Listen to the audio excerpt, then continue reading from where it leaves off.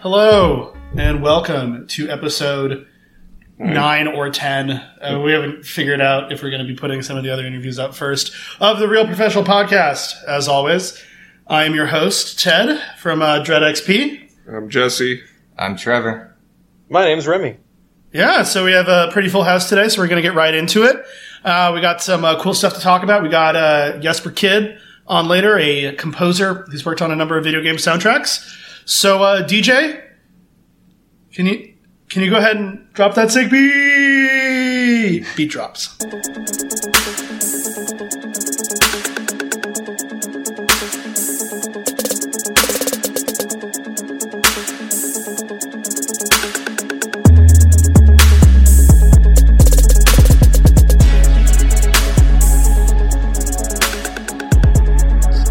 Welcome back, everyone. How's everyone doing this week? I'm doing great. Yes. Good. At least someone stepped up to respond. Amazing. So it's been a pretty tight week. We got some interesting news that came out. There's a Suda51/Swery crossover project that might not exist. It might just be the fever dream of both of them while they were blackout drunk. So go ahead and look up Hotel Barcelona if you want to know all about their illusions of making a game together with Devolver, which apparently Devolver did not know about. So that's an interesting story. But there's a new Dota Underlords patch, which will be only relevant to the people out there that like shitty mobile games, because now Dota Underlords is officially a shitty mobile game, and I'm a little bit sad about that. Before I go into my big story this week, did any of you have anything any news stories you wanted to talk about? Wow, There's this game called Classroom Aquatic. It had like a Kickstarter update. Looks pretty sick. Yeah, I saw the Kickstarter update for that. It's the update was hot off the heels of comments in the comment section of why haven't we gotten an update in a very long time. Well, those people, they're just glowing after this update. That's all I can say about that. Yeah. So, what do you have to say about that game? What's your pitch? I think it's looking pretty cool. I hope it's released soon. Yeah. I think everyone in this call is hoping that it releases soon. For full disclosure, Remy over here is making a VR game called Classroom Aquatic. He is currently pitching his own game, which is allowed on the podcast. We're fine with that. What's it about? Classroom Aquatic? Classroom Aquatic. I assume an aquatic classroom? No, yeah. See, it's a game where you play as a foreign exchange diver student in a school full of dolphins. Now, dolphins, as you know, they're very smart creatures. They eat a lot of fish, and that's brain food. So these tests that you're taking are just very, very difficult. In fact, they're way too hard for you. So you have to use your VR headset in order to look around the classroom, make sure the teacher is not looking at you, make sure the students are distracted, and cheat off of their tests. Are you going to incorporate the fact that dolphins get really horny and have sex with humans frequently? That is something that is like the first question I'm asked by a lot of people, and my response is, well, no, we're super excited to play the game. It's been in development for so long that when he first got asked that question, he said, no, Steam won't let us, into nowadays where apparently that's how you get sold on Steam. What was that game that I showed you? Nephilim, the monster breeding simulator? Yeah. Yeah, it looks pretty good. Yeah. This game is sponsored by Remy, if someone would subscribe to your $1,000 a month tier on Patreon, would you add dolphin sex for them specifically? I don't have a Patreon. If someone wants to pay for me to set up a Patreon, I'll do that, I guess. Yeah, you could have the dolphin sex game Patreon. It sounds pretty profitable. Have you actually, any of you ever looked into, the dark side of Patreon? Those games that are making, $50,000 a month to, have furries have sex with each other? Don't I know it? I'm very involved in that community. Yeah, I swear to God, it's just an academic research that I do in that. I don't subscribe to any of these. Well, in my case, it's purely pornographic. Is Patreon are Patreon contributions public? Can you check to see what someone's Patreon contributions are? I hope not. Not that I'm asking for a friend. Remy, do you know? I don't know anything about Patreon. Yeah, that's fair. Anyways, I want to get into the big news story this week, which is something that I've been dying to talk to everyone I know about. So have any of you heard of this small indie studio called Bethesda Softworks? I think I've heard of them. Yeah. Yeah, they've made some pretty under the radar titles like Fallout 3 and Fallout 4. They did not make Fallout New Vegas. That was Obsidian, who recently came out with The Outer Worlds, which review pending on dreadxp.com. But have any of you heard of their ill-fated attempt to make a survival game called Fallout 76? Yes. Anyone have any experience with Fallout 76? Yes. Trevor, you said you played it a little. Yeah, I played when it was free, the free weekend on PS4. Oh, that's right, it was free. It was free for a minute because they wanted to just be like, please, someone play this video game. Yeah, this is around E3, I think. They were like, here, it's free for 3 days. Exactly. Just try it. We promise it's better. Right. And that's when I hopped on the Fallout 76 train. Promptly hopped off. And I really wanted to like it, you guys. I wanted to be like, because I like the Fallout franchise. I think it's great. And I was disappointed just like everyone else who's kind of played the game. Yeah, I reviewed Fallout 76 when it came out. I gave it a 2.5 out of 5. And it's funny because I remember being afraid that was being too positive. It is. Yeah, I was being my recollection of the review is that I was being overly generous. You were. And I didn't so I was talking to my friend on Facebook, and she was like, "Oh," I was like, "Yeah, I rated it too highly." And in my brain space, I had rated it like a 3.5 out of 5. But then when I looked back, it was like a 2 out of 5, and I was like 2.5 out of 5. And even then, it had lodged in my brain as having been too generous. I remember you were in the warm glow of Fallout 76 for like a week and a half. You were pretty positive about it. Yeah. In the same way that somebody who, buys something shitty but spent a lot of money on it, is like trying to convince. I mean, he didn't. Yeah. To be clear, I don't buy video games. Yeah. They get sent to me for free in exchange for good reviews. So like the person who buys something that they've been looking forward to and it's really expensive and they get it and it sucks and they're like, I guess it's not that bad. Well, it's like I really wanted Fallout 76 to be good, and in the way I think that most people want Bethesda games to be good. Because like Bethesda games by and large are like very janky. Like even Skyrim, which is like their most polished game, is like you can put a basket over someone's head and rob their store. It's like there's like janky shit you can do, which is part of the charm. But Fallout 76, all of the jank was like uncharming jank. Now Remy over here is a big Fallout 4 fan. This is news to me. No, you're a big old school Fallout fan. I like the old school Fallout games. They had a nice charm to it. They really did amazing stuff to, really polish up what force tile like tactics games were. Before that, there wasn't as much polish in that genre. I've said this before. When you look at like the top 10, top 20 best tactics games, Fallout's there just because it's really hard to do that right, of chess with guns or swords or something like that. Yeah, or in Fallout 2's case, you pick an intelligence character and then you get killed by a scorpion 2 seconds in and have to restart as a strength character. That's common in a lot of those games, especially the ones that are based off of old D&D systems, 2D or 3 edition.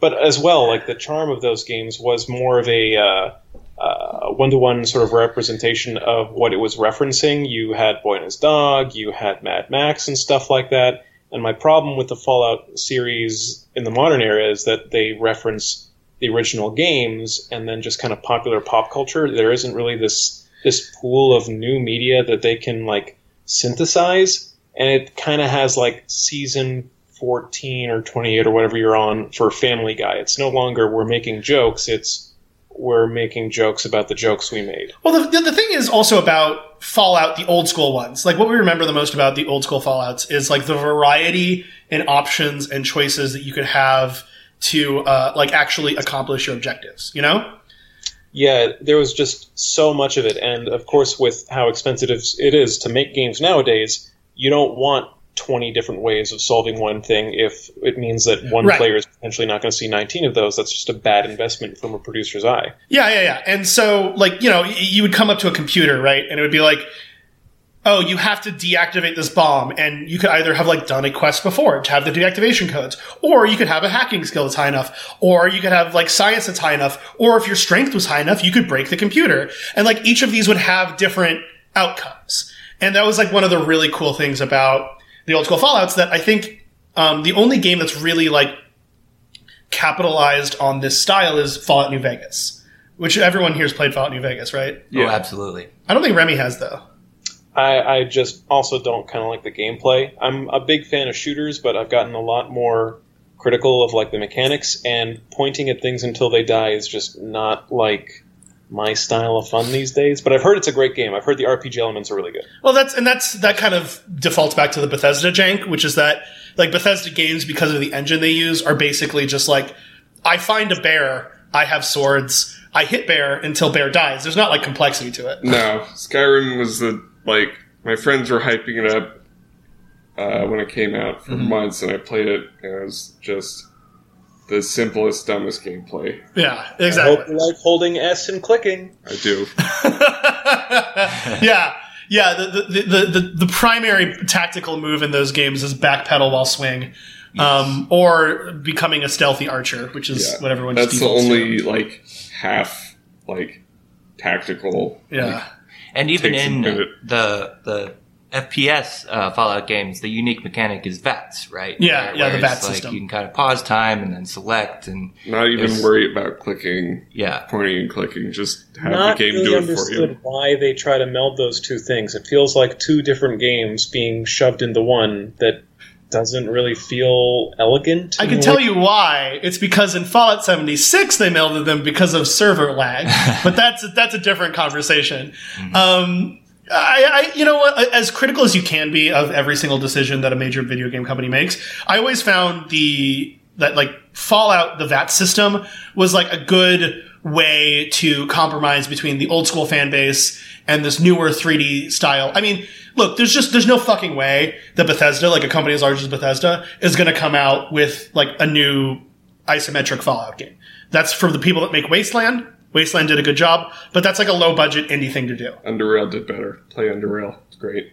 Yeah, I mean, but that's Underrail's a good game, small indie studio. There's no way that like a company with a budget of Bethesda is going to come out with that. Which is a real shame, because they would, with a budget that size, they would make something great. But instead, they got to make this game that's so impossibly shitty that they have to add like a Spoiler alert: we're not talking about 76 yet. God. Yeah, they have to add like an auto play the game for you mechanic called VATS, because it's so not fun to shoot. And the point I'm trying to get to is that, like, the reason that people were hyped about Fallout 76 is, like, a good reason. Because one of the things that Fallout games have been losing over time, as Remy mentioned, is the RPG elements. That kind of, like, I can come up to a computer and my intelligence is 1, so only a dumb guy would think that the password is password, and it worked. Like, that's an old school Fallout scenario that you run into.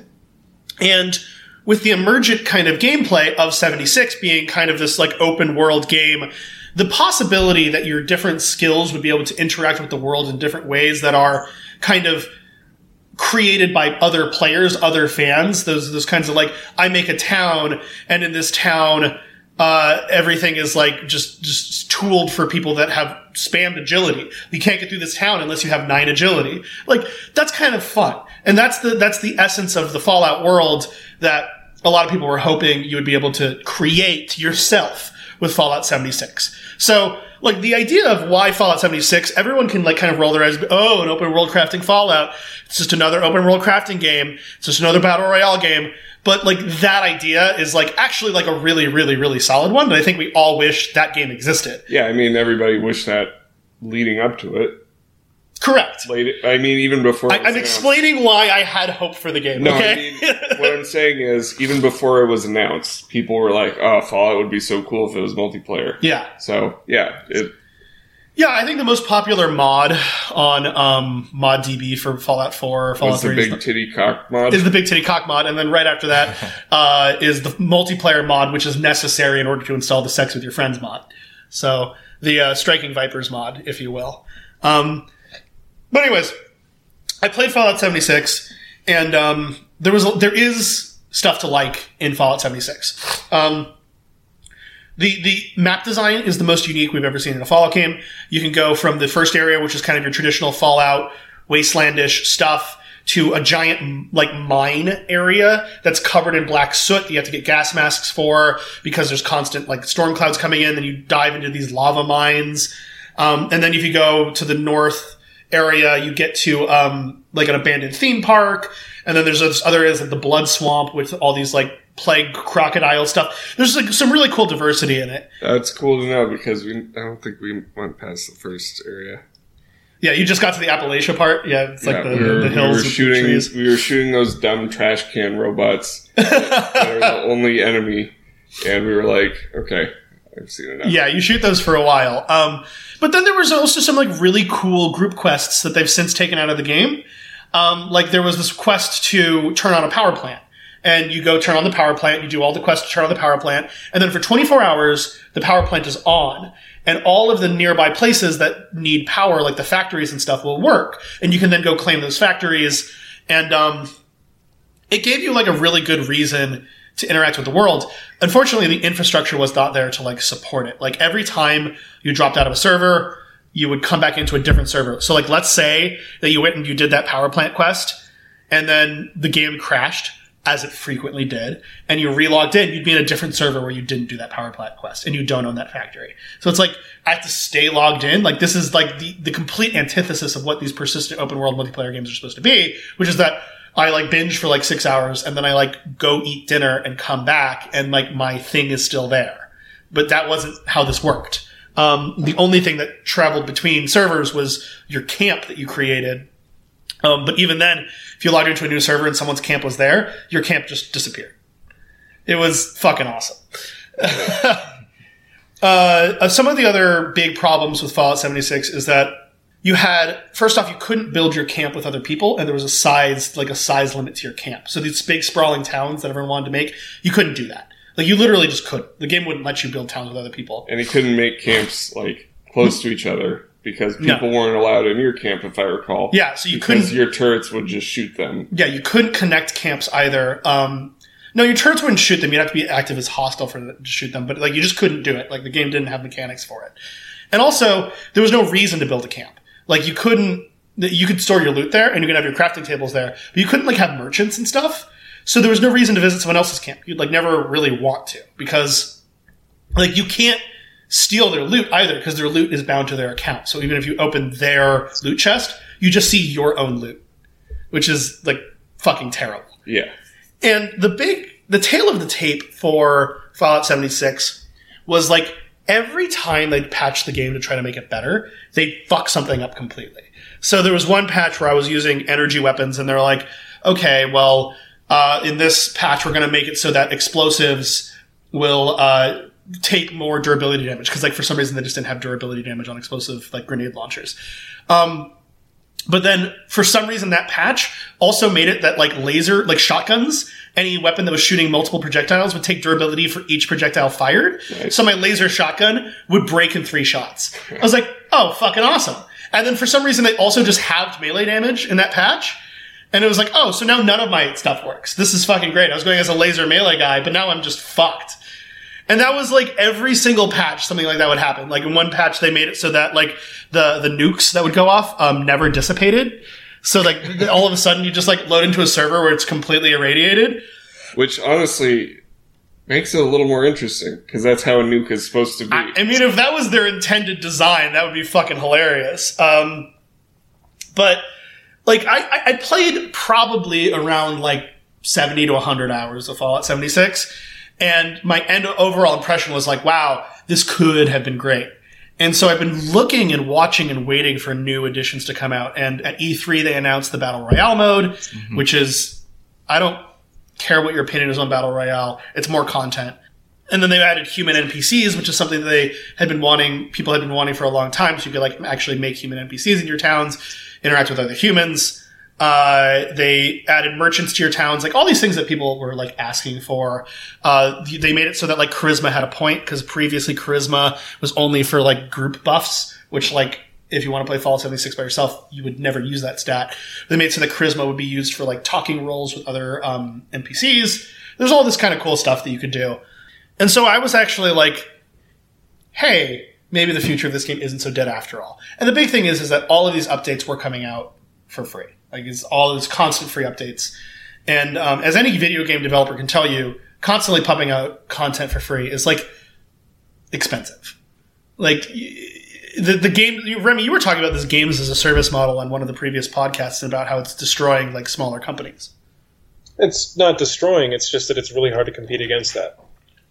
I mean, there's more and more data coming out that people who play one type of game are not going to play multiple other games. And I think it's just the indie scene that's struggling against like a wider audience when people don't want to fund smaller indie titles that haven't grown in a lot of user base acquisition, where AAA is kind of dominating that field. So it's not that less people are playing indie games, it's that less people are funding indie games because they've kind of gotten a sense of like where they want to put their money, and it's not in your LucasArts-inspired indie game about your first relationship and a dream you once had. Yeah. They want to get free-to-play Match 3 mobile games, and they want to get something that looks like the latest polished title that Activision or Blizzard or anyone else put out. Yeah. No, I feel that. It does. I mean, video games at the end of the day are like a business, and so the market's going to go with what's most profitable. So, anyways, into what we're talking about today with Fallout 76, the most recent news. Fallout 76, the game promised that all content will be free forever for everyone, has come out with a subscription service. Ooh, a monthly fee. Who could have seen that coming? A battle pass, if you will. Now, this is very common. Most free-to-play games have some kind of monthly subscription you can sign up for if you want. They, like Fortnite does this. I've been playing Dauntless recently, which is a Monster Hunter clone. Pretty good. They have a battle pass. It's like $10 a month. And, it offers you extra cosmetic stuff for funsies. Now, the Fallout 76 battle pass, so I understand why you'd want to have a battle pass. That being said, the Fallout 76 Battle Pass is, as someone that likes the game and had seen the issues with the game, one of the most egregious buttfucks in Battle Pass history. So, what do you get for signing up for the Fallout subscription service? First off, you get private worlds. That is something that people have been wanting for a long time, is the ability to have a world with just you and your friends to play. It's you and up to 7 of your friends. I don't know exactly why it's only you and 7, because the main game allows you to have 16 players on a map. But there you have it. Some of the buttfuckery with these private worlds is that only the person that owns the battle pass can turn on the private world, and they have to be playing for anyone else to be in it. So you log into your private world, your friends can come in, you have to go feed the dog or go to bed, everyone else has to stop playing. So, that's an issue. Also, people have been finding that these private worlds that were supposed to be fresh, brand new, just here's your box private world. You can open it up yourself, play a fresh world for yourself. They have been spawning in and finding that the NPCs are dead, that certain quests have already been completed. They are relogging in later to find that someone has messed up their base. So basically, it turns out these private worlds are not so private after all. Which is probably why they turn off when you log out, is because they're probably cycling through the same 12 private worlds. Interesting. Okay. That's a shame. It is a shame. Next up, you have a scrap box. So, one of the big problems with Fallout 76 is that in order to craft things, you'd have to have scrap. Now, scrap takes weight. This is pretty common in survival games, is that, I go harvest wood. I can only carry so much wood back to my base. Remy, you've played Minecraft. Sure. What do you do with all your stuff in Minecraft? You go mining, you get all your gold. You put it in a box. Right. And so you craft a box, you put that box somewhere safe, you put a little sign over the box saying, Remy's special box. Maybe you'll put a little lock on the box that has like a redstone lock. Maybe a secret box to hide it from your friends. What if I were to tell you, Remy, that in Minecraft you could only build one box? Is it an infinite box? It is not an infinite box. Oh, can I buy more boxes with more Battle Pass bucks? You cannot. There's only one box. I mean, now that sounds like a dumb idea. Yes. Let's say if you make another box, it's the same box with the same loot in it. Ooh. So you can make more boxes. They just all hold the same inventory. And it's a limited inventory space. Yes. So your character can hold 400 weight, up to 400 based on your strength, other modifiers. And your inventory, your box inventory, is also 400. Forever. So let's say that you've been playing the game for a long time. Yeah, so let's say you've been playing the game for a while. You've collected a lot of things, some of the rare items, a lot of... so you're carrying a lot of stuff. Right. What do you do when you reach this peak of 800 weight? You get fucked. It was such an egregiously bad design that they were like, oh, now we've doubled the box limit. Now you can have 800. And people were like, but where am I going to keep my power armors? And they were like, oh, don't worry. Those like despawn when you leave the map anyways. They're like, wait, I can't keep my power armors? And it just like kept increasing these questions of like, why the fuck is it made this way? And, as we just said, compared to Minecraft, in which you can carry, these big blocks of stone, which, by size of a small boulder probably weigh 500 pounds. Yeah. In stacks of 60, and you can carry 60 of them, which means that's 2.4 times 10 to the 108. You can carry 64. Pound. 64. My bad. I'll have to redo my calculations. You'll have to redo your calculations, Jesse. Get back to us when the math is finished. So, an impossibly high amount of stuff in your pockets. Your inventory in Minecraft is only limited to how many boxes you build and how many creepers you can keep away from exploding those boxes. Yeah. Like, that's it. In Fallout 76, you have a set limit, which makes it, like, let's say you want to have, like, hey, I want to have a loadout that's like my energy weapon loadout, and a melee weapon loadout, and a gun loadout, and, I also want to have, I don't know, some construction materials to build up my base. Nope. You gotta pick. I mean, why the fuck even have a base if you can't hold anything in there? That's a good question. Yeah. Well, it's almost like they didn't fucking plan this before they made the goddamn game. Yeah, well, I mean, it's just a reskin of Fallout 4 with some new areas. So, the point I'm making is that the next feature on the the Fallout First Pass, is a scrap box. Unlimited storage for your crafting components. Which is something they should have just had in the base fucking game. By the way, side note, people are finding that they will log back in and their scrap box has for some reason deleted all their scrap, so that's a thing. You also get a survival tent. It is basically a second base that you can just put up real quick. It makes itself. Everything's in the same spot, so you don't have to go through all that nasty base building waste of time every time you want to place down a base. The second fast travel point, gives you a sleeping bag, all your basic needs. Well, it's so cool that Fallout has now 2 fast travel points instead of 1. Yeah. Well, there's multiple fast travel points, but you have to spend in-game currency to use them. Oh, you can fast travel in Fallout 76, but you have to pay money for it. I forgot to mention that. But you can always fast travel back to your base for free. But if you then want to go back to where you were going, now you have to have the battle pass so you can go between, your questing zone and your base. I bet they did like a Google form or some,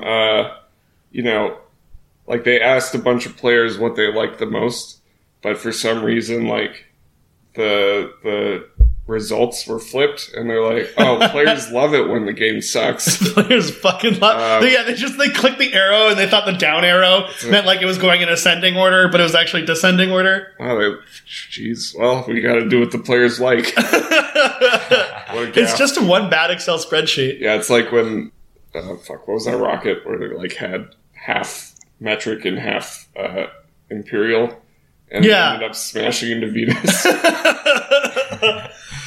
It's very similar to a shuttle explosion. Except this is worse than the Challenger. Yeah, this is worse than the Challenger.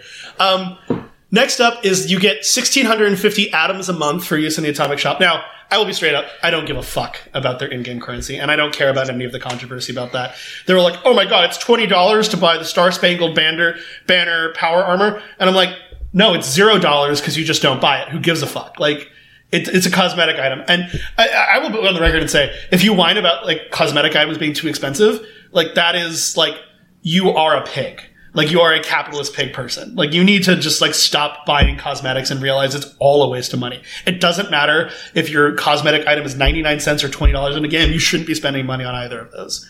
Unless you want to support the developers. Hey, the next up is one of my favorites. It's the, you get the Ranger armor outfit, which is a cosmetic Ranger armor. And Remy, you will not be able to see this because you are currently living in Los Angeles away from us in Phoenix. But when I saw the picture of this, I thought it was a joke. It looks like it's made But of this wax. is the actual picture. Have you seen it? Like, I saw that on the joke site, and I thought it was like a bad Photoshop. Yeah. But it is, like, oh my god. That is the armor from New Vegas. Yeah, like, The game from New Vegas. The game they did not make. Also that, like, came out, what, 12 years ago? 12 years ago. Oh my god. The iconic, Ranger armor. You know, it's got the goggles. You know, you can. And it doesn't even look good. It No, looks like shit. It looks like a promotional, like... If you know, ever, one of like, those go little onto those, figures. like, threads that are, like, the worst drawn comic book, like, panels, and, like, it shows, like, how Captain America's chest is, like, ridiculously large, and, like, how he looks dumb, and, like, the proportions... Like, this that looks guy. like a bad Photoshop. Yeah. Like... It's lazy. Yeah, deepfake has taught us better than this. Like, they need to really up their Photoshop game. And then, of course, the final thing you get is icons and emotes. So, you know, Lovely. yeah, whatever. Everybody knows that emotes don't get lame immediately after using them once. Yeah, exactly.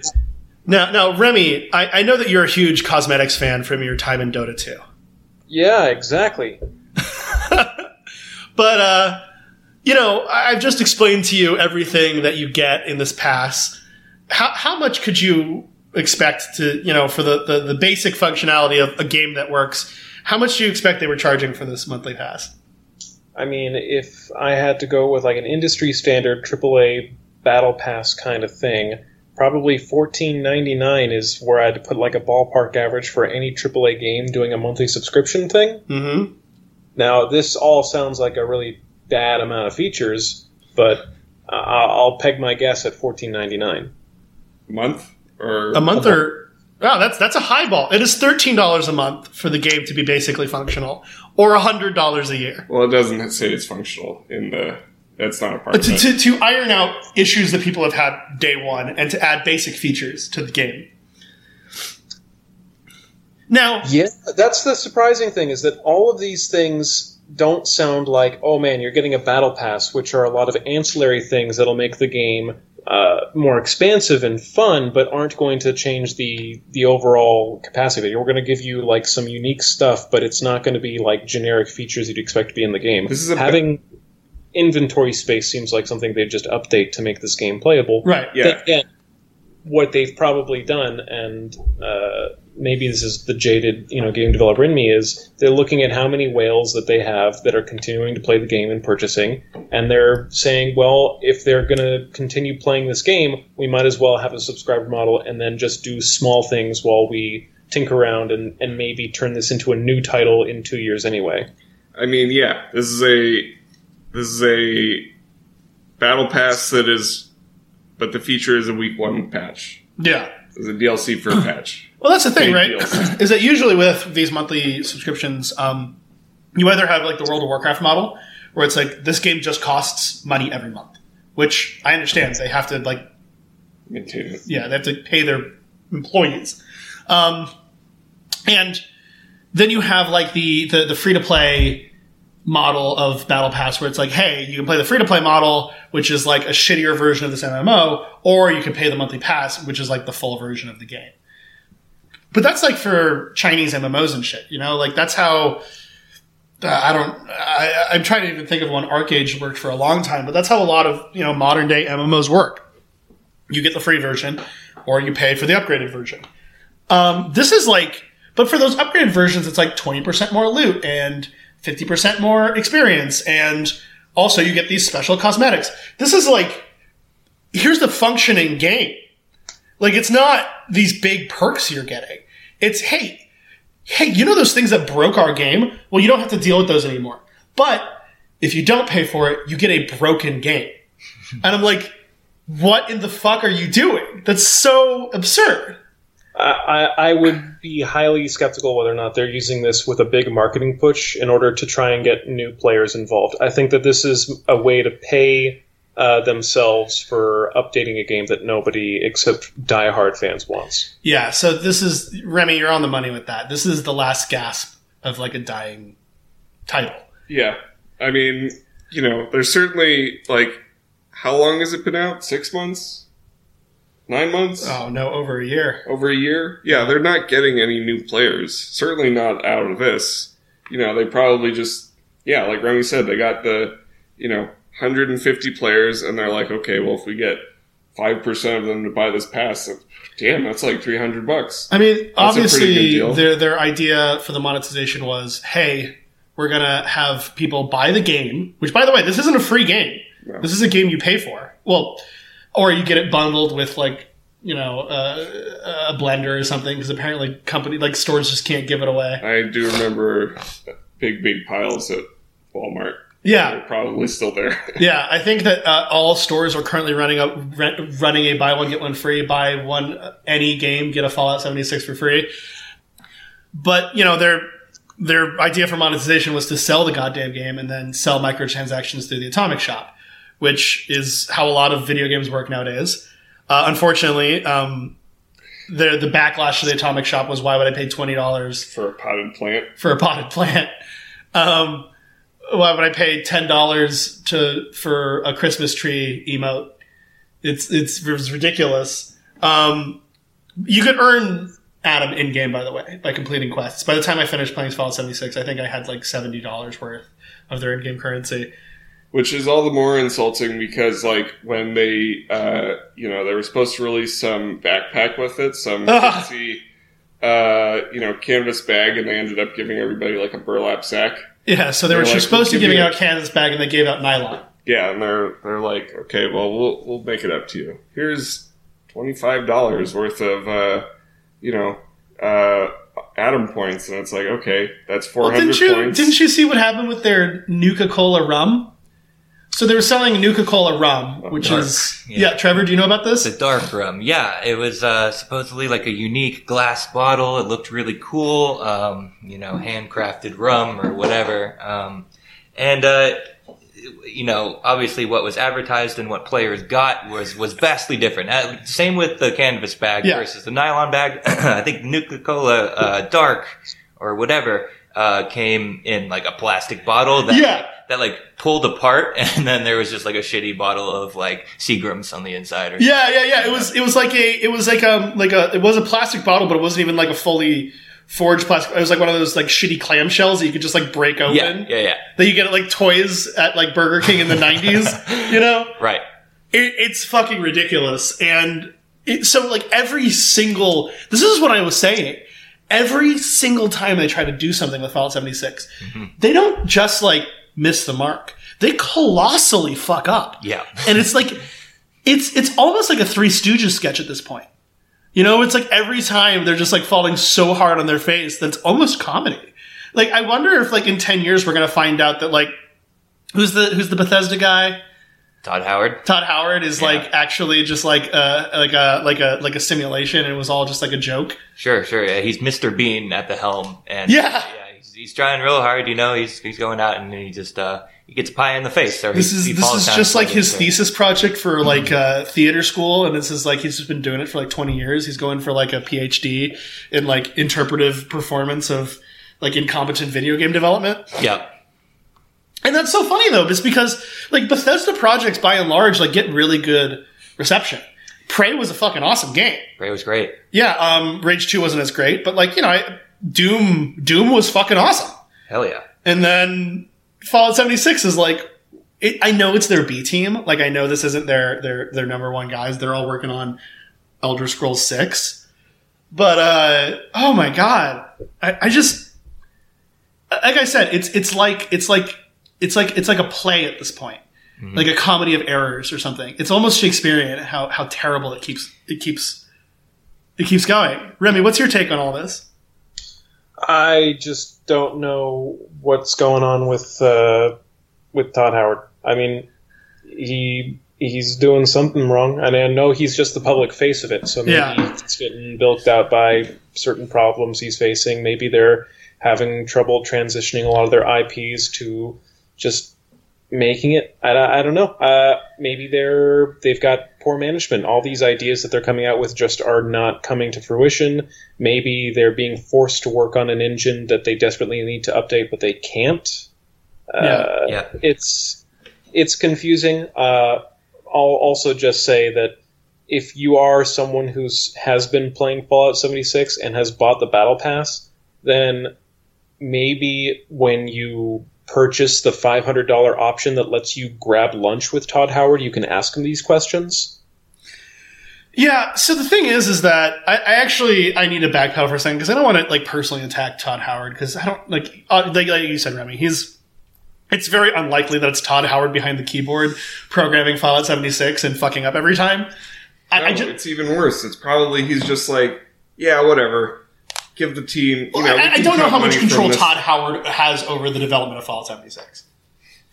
It's probably limited. I mean, he's an easy person to attack because he's the public face. He's the public face. He's the guy who goes out on stage at E3 and they show these really amazing trailers and they promise games that are of such a high quality. They set a high bar for themselves that when they don't make it, the outrage surrounding it just kind of gets pointed directly at him. Yeah, if you want to have an interesting do an interesting kind of Dark Side of the Moon over the Wizard of Oz kind of experiment, watch Bethesda's E3 presentation this year, and then take that clip that South Park BP oil spill where they're like, "We're sorry," and just overlay the two every 5 minutes, just overlay the "We're sorry" guy, and it's like beat for beat, it lines up perfectly because the Bethesda presentation was like, "We know that you didn't like some of the stuff we did, and we don't have any Skyrim or Elder Scrolls 6 or Starfield news,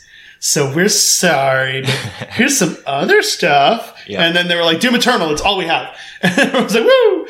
But they were like, "A Rage 2." It's like, "We got new Rage 2 DLC." And I was like, "Didn't that game come out like last week?" It sucked. Yeah, that's a different story. But it's like, and then they were like, Fallout 76 has all this information. And it's so funny because I had to prep us for Fallout 76 being like, okay, we know you all hate it. Like, everyone doesn't like this game, but we're going to fix it. Like, and then that's why I was kind of hopeful, was because they were like kind of showing these things. I was like, this is what we want from Fallout 76. And then this comes out and it's just like that's the swan song of the game, is this $100 a year pass. And that the reason they're selling a $100 a year pass is because they're hoping people buy it and they're going to stop supporting the game in like 3 months. And then they're not going to get a refund. That's not going to happen. But I will say, just for the sake of being fair and balanced, the cost, they said the reason why it's $13 a month is for the cost of hosting a private server. Because they need like money to run the servers, which I understand. That being said, the fact that these private servers might not even be private because people are finding NPCs dead and things looted when they get there is like highly suspicious, which would completely undermine their entire purpose behind, their stated reason for why it's so expensive. Yeah, exactly. So, yeah, I really wanted to... Oh, right. So, but there is a silver lining to this, which is that the internet and everyone that knows about it is exploding, which is always fun. First off, the Fallout 76 subreddit, which I have been on for a very long time, just checking out new updates to the game, seeing what's happening, is like, we were the only positive people, and we are done. Like, Reddit is known for being, in a climate of overt positivity, Reddit is always negative. If your game is shit, the Reddit will always be positive. That's just kind of like how it works. Reddit, the Fallout 76 subreddit for a long time was the cavemen in 2001 Space Odyssey, and then this update is the monolith that landed that made them all go apeshit. Yeah. No, I would say that it's the allegory of the cave, Fallout 76. It's everyone in Fallout 76 world is like judging everything based on the lens of Fallout 76. That's better. And they've never seen outside. And this is like where in the cave, instead of getting like gruel, like someone's just shitting in their throat and they're like, even for someone that's only been shit in my mouth my whole life, this is ridiculous. Yeah, this seems off. Yeah, this is like the extra nutty poop of the shit swill that these people have been eating. And This is wonderful.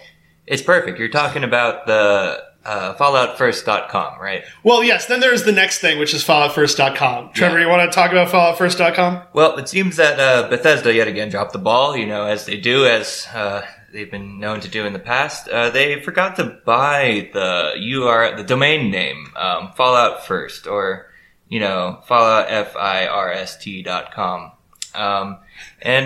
So it seems like someone from either Reddit or someone online, a fan, bought that and just made a parody site of what their initial launch was. And it's it's just them going through detailing like we did today, just talking about how this new update just says it's a big fuck you to people who've been playing the game, Fallout fans in general. Yeah, it says the name of the pass is Fallout Fuck You First. Yes. And which is pretty fitting. Uh-huh. Yep, it comes with a golden ticket. It says, First member fucked. First member fucked. And Vault Boy, smiling away. Yeah. Right. And it's pretty glorious. If you have the chance to check it out, you definitely should. And I love this is long after the failure of Fallout 76 has come and gone. These are the moments that will make it all worthwhile. And I know it's hard for the people that are slaving away at their keyboards right now at Bethesda to see that bright, shiny future. The shiny future. The shite future. The shiny future.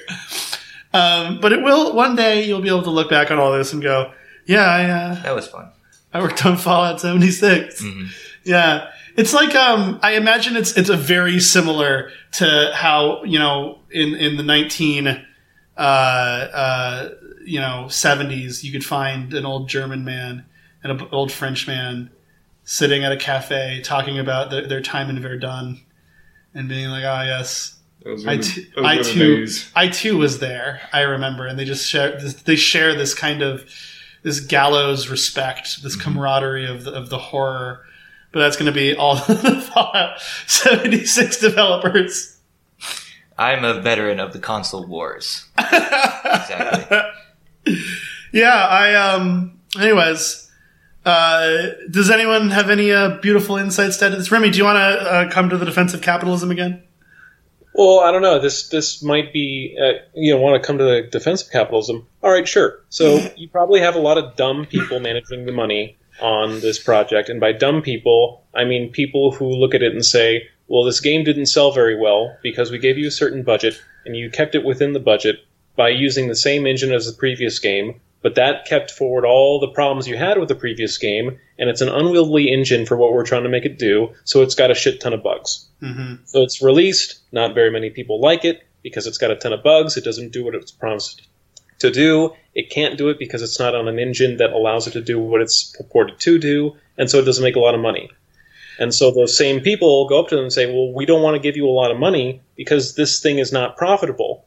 We're going to give you enough money to try and do something to make it profitable. And if it's not profitable, we're not going to support you at all. We're done with this. So they come up with a couple small standard features, put a $100 a year price tag on it because they're really hoping just to get a small percentage of the people who are still playing the game and will continue playing the game forever, the whales, in order to buy it so that they can make a profit, bring it back to these people and say, okay, we'll keep you on, but it's still not very profitable, so try to figure out another way to make it profitable. No, I get that. And it's like you said, it's all comes back to the bottom line of the business. And but here's the thing.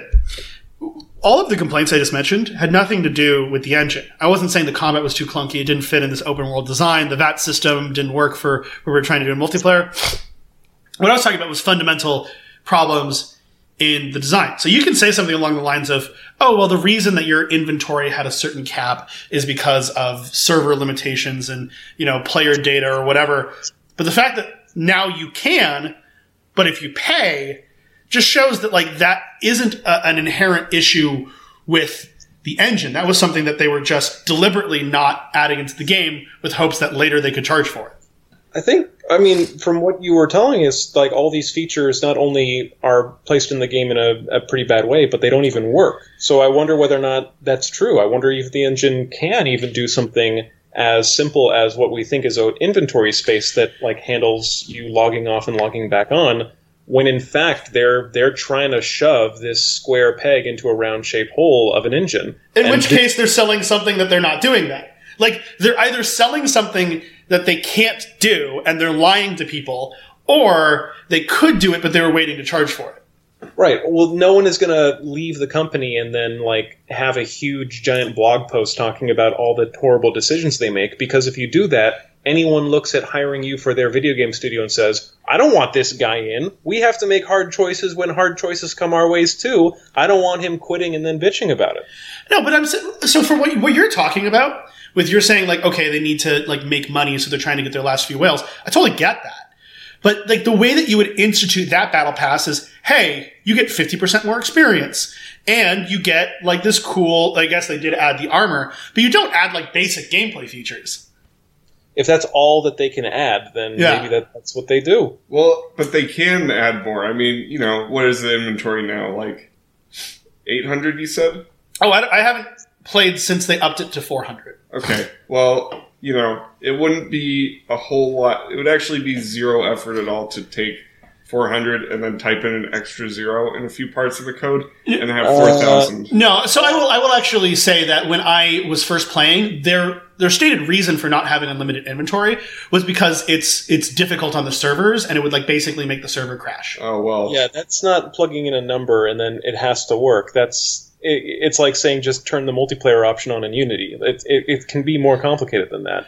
And if you want another jaded response, if they upped it to 1600 on launch, then what the heck are they going to do for next month's update? Well, that's the thing, is why don't they just have the game work at start so they don't get like a 20% Metacritic score? Yeah. That's a good idea.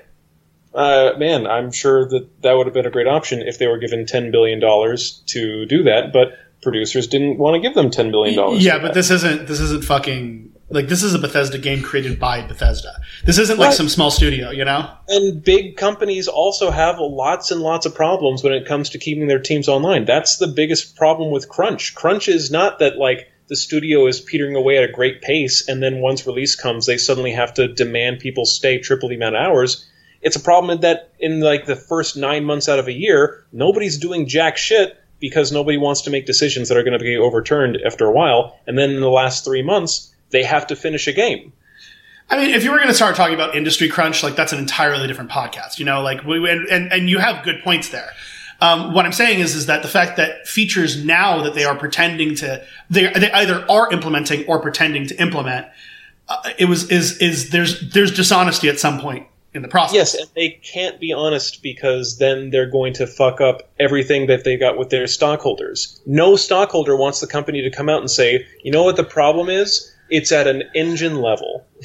No, they said that. They said that when they were first doing the dev blog. They said it's at an engine level, is that the engine, they specifically said, we're trying to get an engine that wasn't built for multiplayer and wasn't built to do this, to do the stuff. Which is why I had so much, like, leniency towards the project. Is like, I get their problems with working with it. I understood that, like, you know, when I activated this quest and it fucked up, I was just one of like 700,000 people that activated that quest, and it worked every other time, and they're trying to figure it out. All MMOs are like this when they launch. It doesn't matter how big it is. Like the new World of Warcraft expansion, half the shit's not going to work when it comes out. I get it.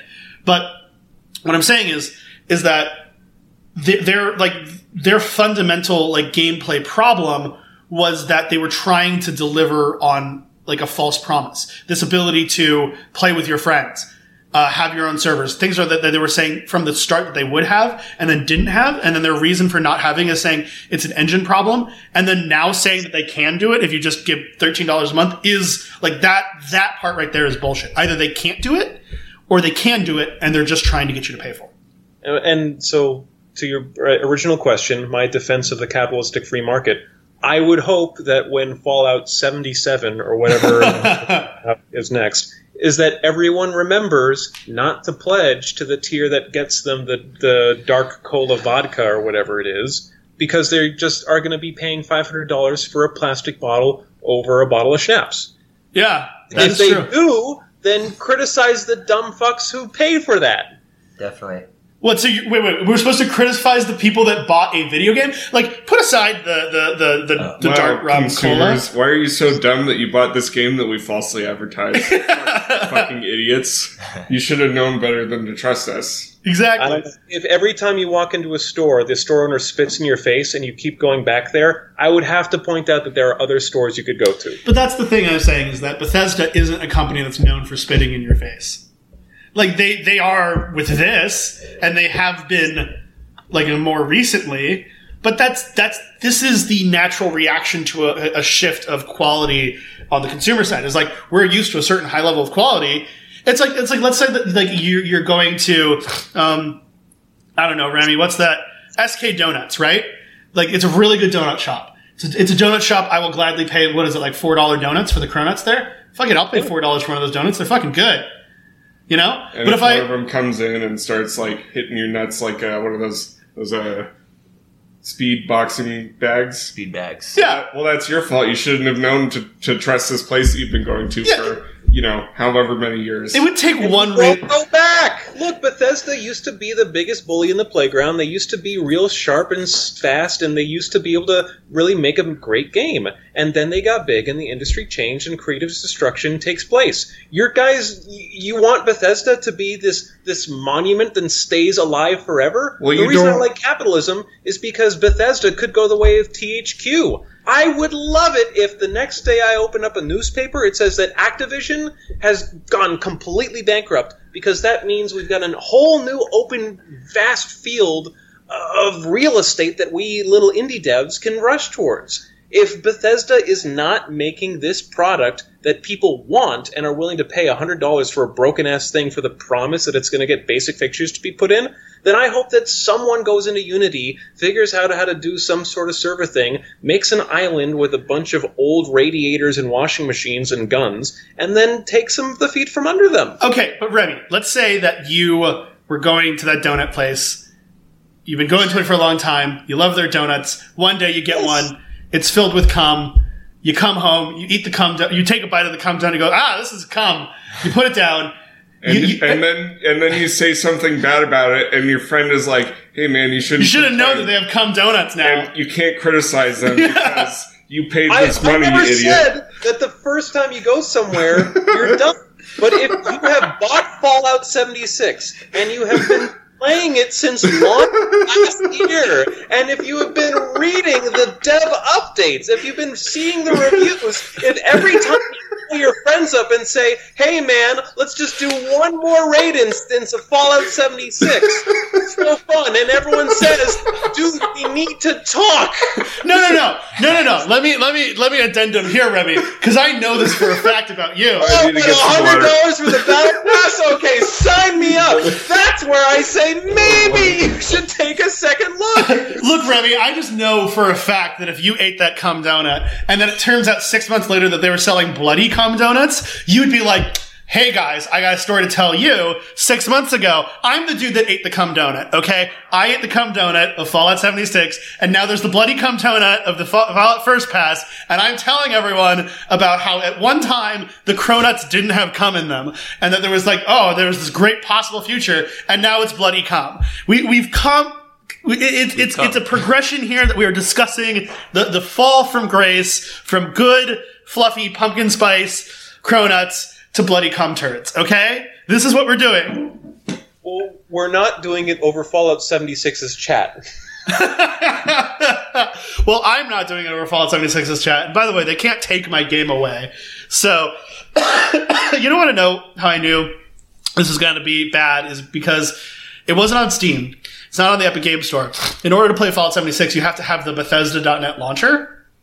And I was like, wow, that's not a vote of confidence, is that you're not even releasing it on any other store. But no, these are the micro boutiques, the curated experiences of micro stores that are the way of the future. Mm-hmm. Anyways, Remy, do you have any other opinions on bloody cum donuts? There's a lot of other donut shops that will not sell cum donuts. And because of that, you shouldn't criticize the cum donut shop. All I'm saying, You are putting so many words into my mouth. No, let's be fair. If there was one shop selling Cum Donuts, and it was the only place selling Cum Donuts, and they were advertising the Cum Donut dispenser, you'd be all on board and letting that shop exist. Yes, I would. As long as what they're not selling is steak frites, and that's it, because you have problems. Did I say that I want someone to arrest everyone who worked on Bethesda games? No. If you enjoy Fallout 76, go ahead. It's your right to do so. I also don't eat Cum Donuts. That's going to be we're going to call this episode Cum Donuts, and people aren't going to understand why until I'm actually going to cut every part except Remy saying, I don't eat Cum Donuts. Everyone's going to be like, what the fuck is he talking about? We'll isolate that, put it on a soundboard. And, like, to be fair, you can't be mad at me because I'm not cutting it to say I do eat Cum Donuts. You still don't eat Cum Donuts either if it's part of the discussion or not. That's true. That's true. Okay. So everyone, buy your most recent edition of Fallout 76 when you get your oil changed at Jiffy Lube. It comes with a free oil change. Or, just go ahead and get a Happy Meal with your little novelty toy of Fallout 76. They can't give them away.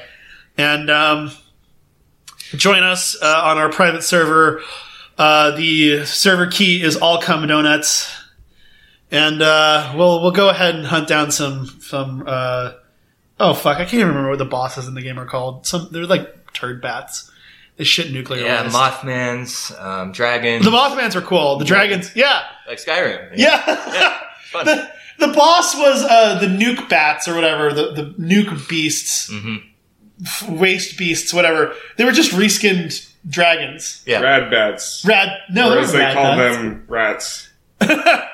And I'll tell you what, why don't you go play Outer Worlds? That looks really good. Outer Worlds does look good. I'll have a review for that episode. Outer Worlds looks tight.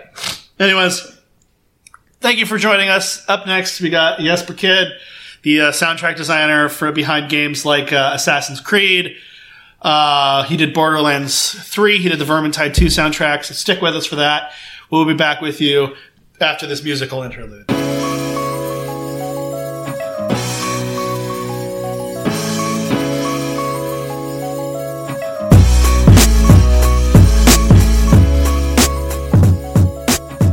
Alrighty, welcome back to Real Professional. I'm here today with Jesper Kyd. He is a composer, producer, all kinds of music stuff, really. Like, you've likely heard his soundtracks before on any number of things, so we'll get into his CV here in a second. But how are you doing today, man? I'm good, man. How about you guys? I'm good. Just, finished with the lengthy discussion about Fallout and looking forward to some less depressing discussion here. So I'm also joined today by Trevor Smith, our senior audio guy at Dread XP. How you doing? Hi, yeah. I'm good. Good to be here. Glad to be here. Yeah. No, I know that you were excited, Trevor, to do this one because you were listening to some of the soundtracks, and you're more of a audio. You don't like the term audiophile because it makes you feel weird, but yeah, audiophile sounds too much like pedophile in my mind. Yeah, so let's not call you let's that. Let's go with music aficionado. Music aficionado. Yeah. So, did you have anything you wanted to start off by asking, or? No. Well, yeah, I've been kind of listening to the back catalog here that Jesper's done, and really impressed. I mean, I hadn't really been paying attention to who is necessarily doing the music for some of my favorite games, but lo and behold, it's Jesper coming. It's like all him. Yeah, it's incredible. So, I don't know. Yeah, I would just like to talk about maybe. Yeah, I mean we can start there. That's probably a good place. But you have like an incredible like variety to your catalog. Right. Yeah, I mean. For me, it started with really the Hitman games. I think it's what put my name on the map a little bit, and I was able to do 4 scores for that. That was a lot of fun. We worked with big orchestras and choirs, and I think we really came up with something that's a bit more unique for a game about stealth. And then it became Freedom Fighters and Assassin's Creed. I worked on 4 Assassin's Creed games, Then it started going into Borderlands. Have worked on 4 Borderland games, so that's all of them. Then it became State of Decay. I've worked on a few of those. Darksiders 2. Started working on the Vermintide series. Just really, like you said, there's a lot of different things. And I've also worked on films. I've done some, what I think is pretty interesting international films. I did a big budget fantasy film for the Chinese market called Chronicles of the Ghostly Tribe. Mm-hmm. And then also recently did a fantasy film, a horror film, and this was an Indian movie that came out last year, and that one was a very unusual movie as well. So I'm Tumbad, right? Right, Tumbad. I'm all over the place, man. Yeah, dude, and I will say it's funny because you're the PR contact that you work with originally reached out to us because it's like the 1-year anniversary of Tumbad, and I was like, I haven't seen this before, and there's like a lot of like Indian, like East Asian horror films that will just like kind of like drop onto Amazon Prime, and that one was like I was surprised because they're usually like not the best, but this one was really, really solid. And that's kind of the thing, is that like a lot of the projects you're associated with are, usually when you promote the soundtrack on a game, it's a lot of these indie games where they have like a really talented person working on the soundtrack, but they don't necessarily, like, it's not necessarily like the focus. Whereas you work on a lot of these like really big, like well-known titles. And I'm just kind of curious, when you're working on like a soundtrack for something like that, is the pressure higher because it's such a big production, or is it lower because like people are going to be focused on other things? How do you fit into the production? It's hard to say that the pressure would be lower when you're working on a big title like that, because obviously you're seeing the marketing, and you're still working on the soundtrack, and it does add a little bit of a little bit of pressure, especially you see the response from people, and this is something that people are really looking forward to. But again, I think that's a really it's when working with the team on these projects, we do not pay attention to the marketing as far as the music we're creating, so it doesn't really affect the production. It's just you usually work with an audio department that has more is a bigger team or has more capacities. That you can put some music in the game, and they can send you a video that can show you how it works in the game, meaning there's people that can pull these resources together. So that's really helpful. Other times when it's more indie titles, it might just be a 1 or 2 people in the audio department, and so you work with that. But I really enjoy both. There's definitely a lot of good things about having a variety of ideas, and having to work with, when you work on independent, there's also more of I don't know, I don't want to say there's more creativity, but when you work on a sequel or the third one in a series, you've established something already, and you also have to pay attention to that. Mm-hmm. But then at the same time, you're thinking, how can we take what we have and push it further? So there's lots of different ways to think about these things. Yeah, you're thinking of a delicate way to say that there's like less constraints working with indie, because when you have a big established franchise, you have expectations. Right. Yeah.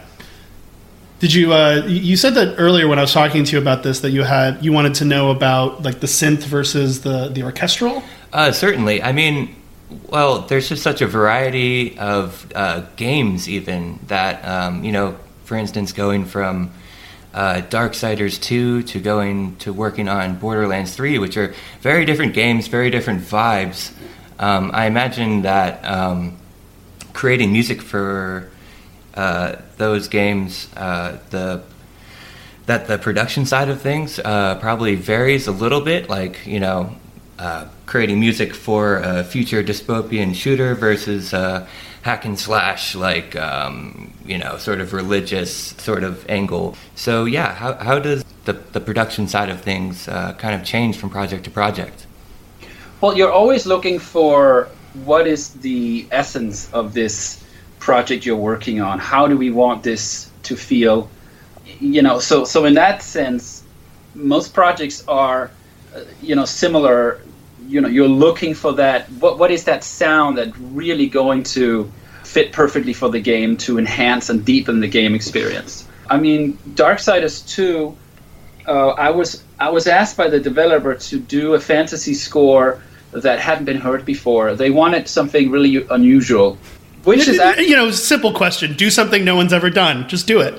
Well, that's actually my favorite kind of thing to work on. I think that's kind of what I've made perhaps a reputation, but I certainly feel like that's the majority of my titles that I've worked on. So for me, that means this is going to be a lot of fun.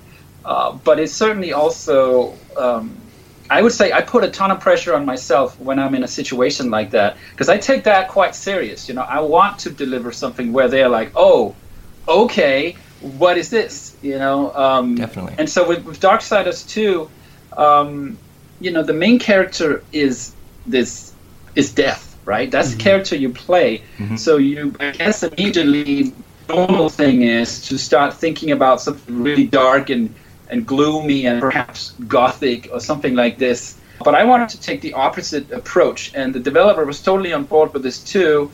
So the idea there is to give death more of, to focus on the environment that we're in. And we are in the afterlife, and we see death and all the figures, communicating and making moves in the afterlife. So I thought, okay, this needs to be scored for more of a afterlife kind of experience, so we can get this kind of you mentioned religious experience. I'm not sure. I call it more of a spiritual experience, where the music connects and feels really deep. And the funny thing is with Darksiders, people totally got it. We put it in the game, and people are like, oh yeah, that's what you're aiming for. So that was really cool that we were able to get that in there, and we're able to get something different. And as far as Borderlands, that's such a crazy franchise. Things are just turned up to 11 everywhere in Borderlands, and the fine line there is trying to get some of the, be aware of the humor that's in the game, but don't play to it, too much. So I have small little things I've worked into the music where it kind of can make a little fun of things, but it never really, it never takes over the music. It's always just in the details. Like there's a big boss battle at the end of a planet called Eden 6, and it's like there's this giant piece of music playing for this big boss, and it's very heavy and grinding and very, bombastic. And I have a little, so it's like, brr, brr, brr, and then I have a little organ, dee, dee, dee, and then boom, boom, boom, just all things like that. But you're like, that's right, we're crazy. Here you go, you're welcome, Absolutely. So maybe a little bit more humor, a little bit more playful, versus something where you're trying to create an atmosphere of tension and. Right, but we have to be very careful of that balance, because we figured out early on with the first game that if we played to the humor, it just wasn't Borderlands anymore. It didn't feel like Borderlands. It became too comedic. Right. So like 95% of the music is very serious, as it should be. But to have little element kind of here and there, to kind of be aware of how quirky everything is. That's kind of like what we're trying to aim at. So I'm curious, when you get brought onto a project, do they sit down saying like, hey, we want a synth score for this versus an orchestral score versus whatever, and then like give you basic guidelines? Like when you get brought on, what's the package they give to you that you then mold into what you give back to them? Well, we discuss things a lot about what. Is there anything that the team is expecting this to sound like, or are we going to just start experimenting and see where it goes, and then based on feedback we're going to hone in, the music style. So there's definitely many different ways to do it. When you have a like an orchestral score, you have to be a little bit aware that, okay, we need an orchestral budget for an orchestral score. Do we have a live choir? Do we have a live orchestra. How big is the orchestra? Where we're going to record it? So it's definitely helpful to be aware of all these things when you get started if you're working on an orchestral score. Mm-hmm. And I would write things a little differently if I knew that they were going to be formed by a live orchestra versus having orchestral elements mixed up with electronics and synthesizers. Then I work a lot on the production and make sure that everything is in a good place, because then it's more of a hybrid sound. And that definitely needs to be, fleshed out as you write it, I feel, Mm-hmm. Yeah, in terms of, it's interesting you say a hybrid sound, because I was listening to the soundtrack for Vermintide, the Warhammer Vermintide, and that was something in which I totally recognized a mixture of acoustic rhythms, for instance, acoustic drums with, more synthetic, like electronic instrumentation, and it sounds awesome. Yeah, that one is really quite unusual. What the game takes place in the Middle Ages, right? So we immediately, one of the rules was not to go overboard with the electronics, but make sure that it sounds like something that could have been recorded in the Middle Ages, but it was like tweaked by some mad professor or inventor or something like that. So all the live elements in there are instruments that were around back then that are played totally wrong, or been adjusted or modified, and then it's kind of I see that as like an industrial middle age kind of not middle age,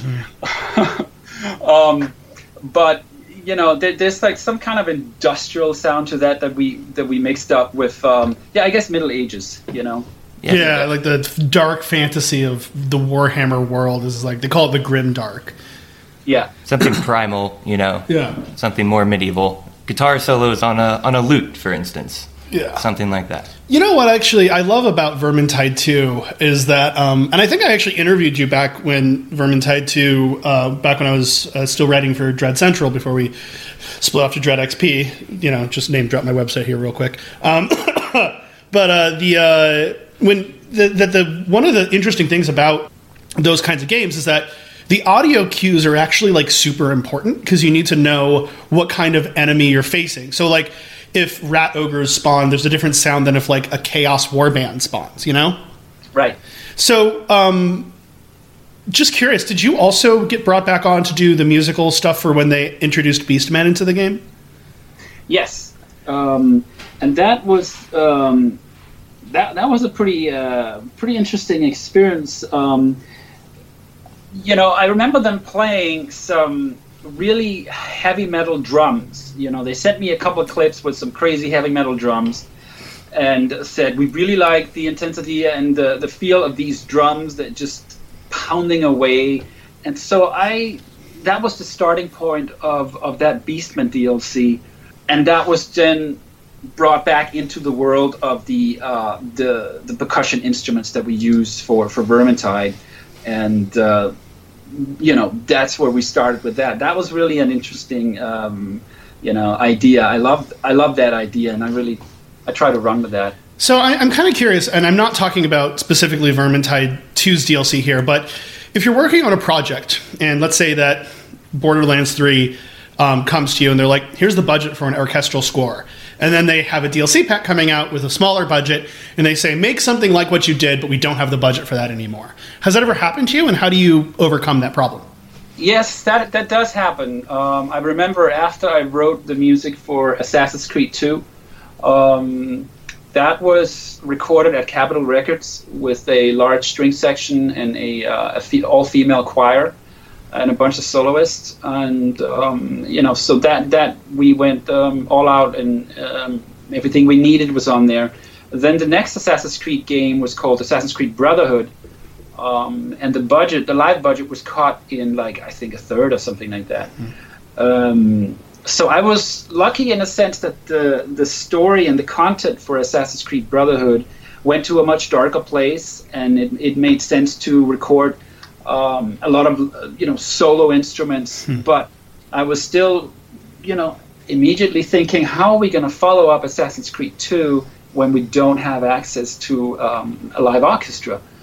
So that was definitely one of the challenges on Brotherhood to deal with the expectations, I guess, of the sound of Assassin's Creed 2. Mm-hmm. Trevor, you got any follow-up music questions? I might want to take it in a different direction and ask you more about your electronic side of it's seeming of your world of production, and maybe just ask about influences, because especially in the Borderlands 3 soundtrack and going all the way back to things like the Freedom Fighters soundtrack, it seems like that they kind of incorporate current trends in electronic music, and I was just wondering about how aware you are of current trends in music, and how do you incorporate that into your production style?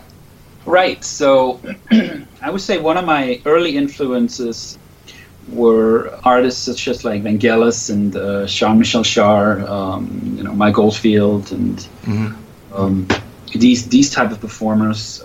And even going further back, I was very much influenced by stuff on the older computers, such as Commodore 64 and Amiga. When they first started making game music, I thought this was a really interesting world. I had never heard any music like this, because they put like an analog synthesizer chip inside the Commodore 64, and I was like totally, whoa, what is this?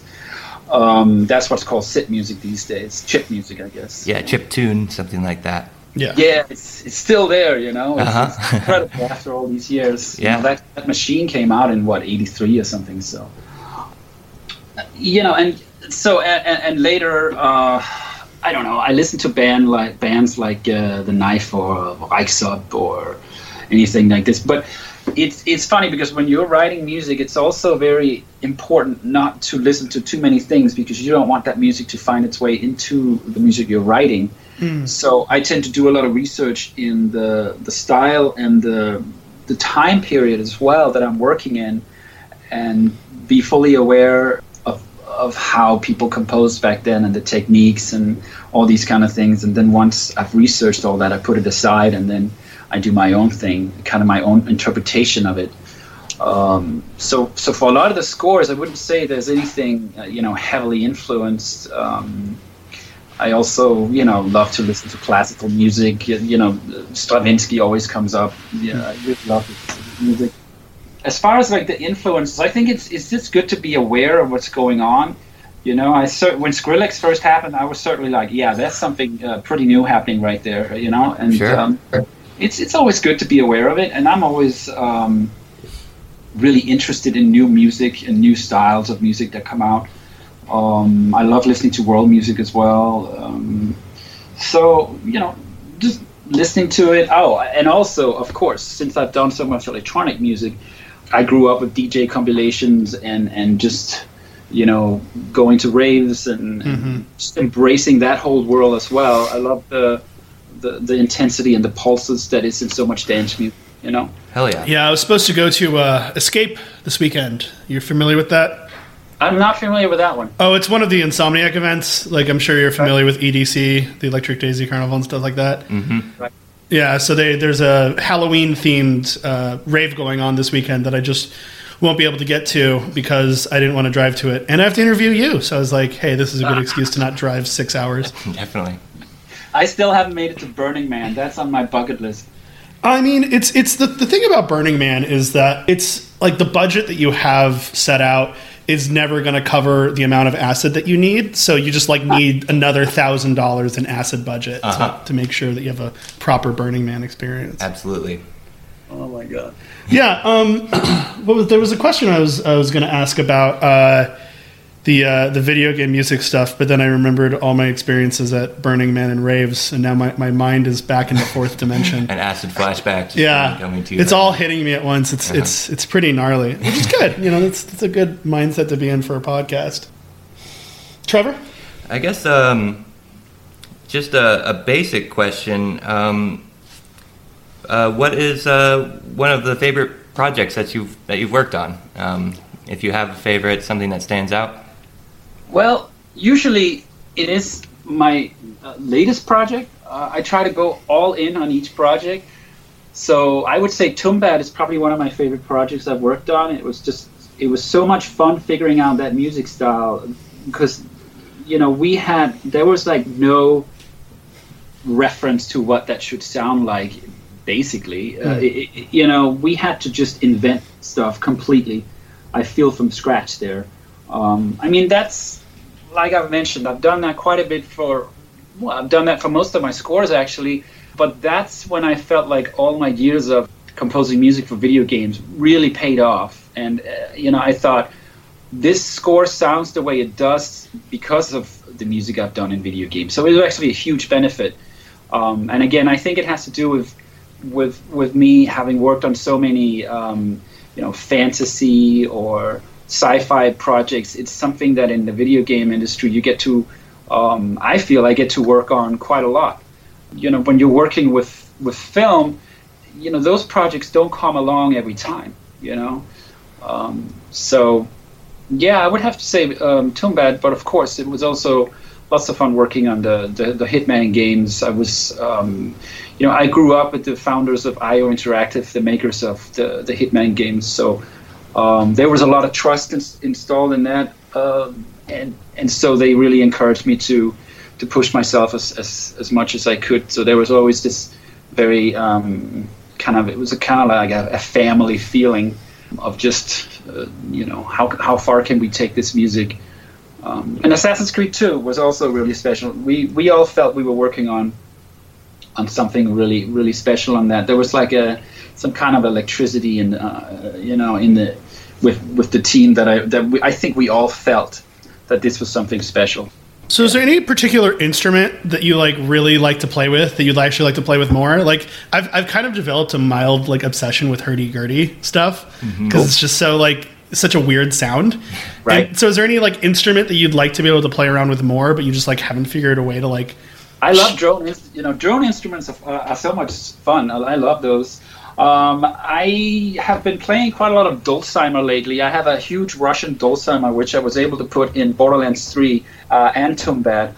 That has been quite fun. It's a different world when it's not like a synthesizer. You just fire it up and, it turns on and it's ready to play.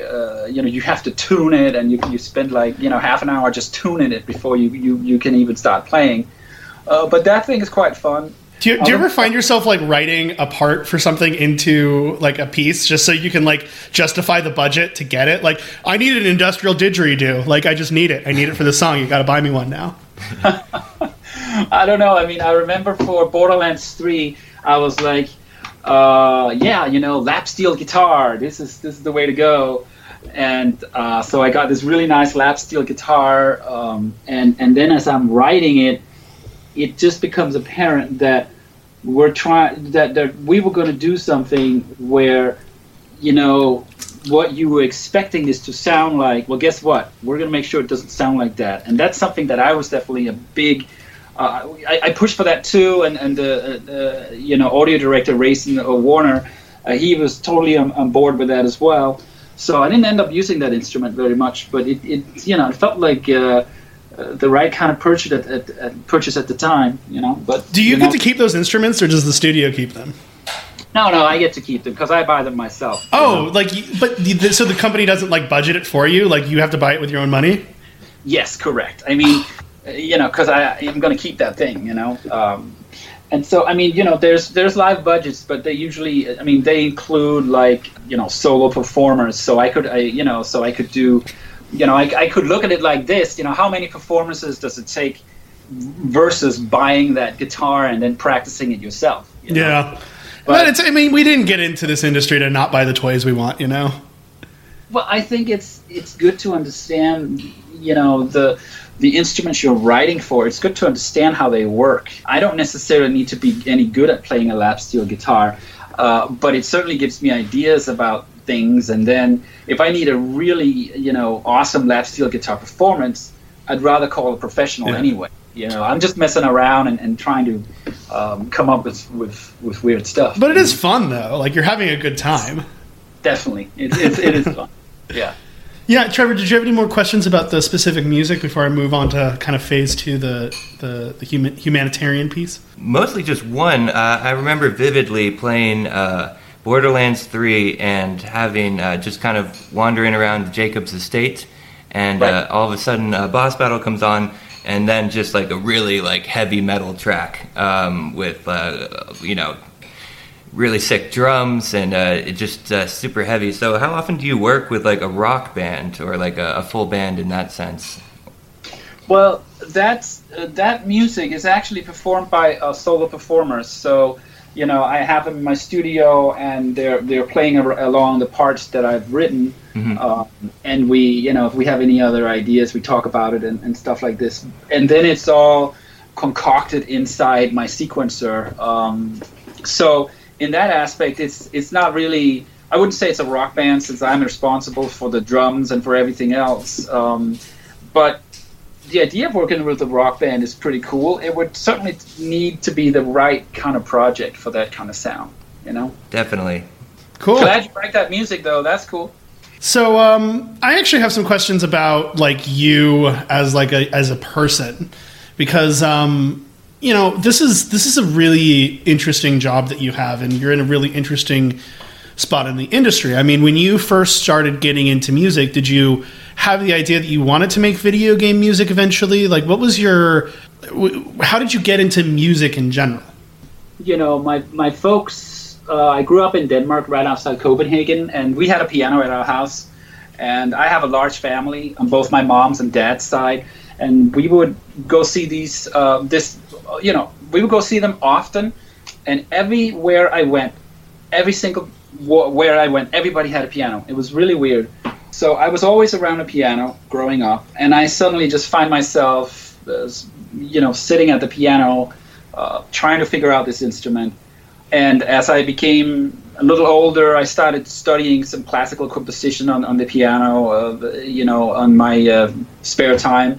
So I'm mostly, but I don't have an music education. I'm mostly self-taught, but that's where it started, I think, for me. And then once I got a Commodore 64, I think I was 13 years old, for Christmas, and I was like, okay, this is an instrument. This is a computer where you can actually put songs together. You can have like a bass line, you can have a channel for drums, and you can have like some arrangement, and then you can have like a melody, and suddenly you are concocting like a song, and that was extremely interesting. I was making a song every day from the time I was 13 or 14, or around that time, and basically never stopped, So that's when it started, and I started playing games on the Commodore 64, and I just couldn't believe this analog sound chip that was inside this computer could create such beautiful music, because it was not beat music. It was suddenly, there was a soul in this music, and you could hear the composer put his soul into the music,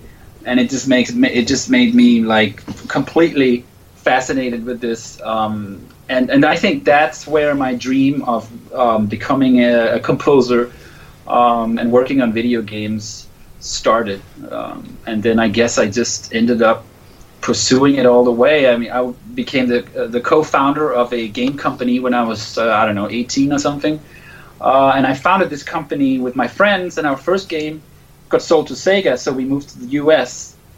We made another, I think, 3 games, and my friends moved back to Denmark and started IO Interactive.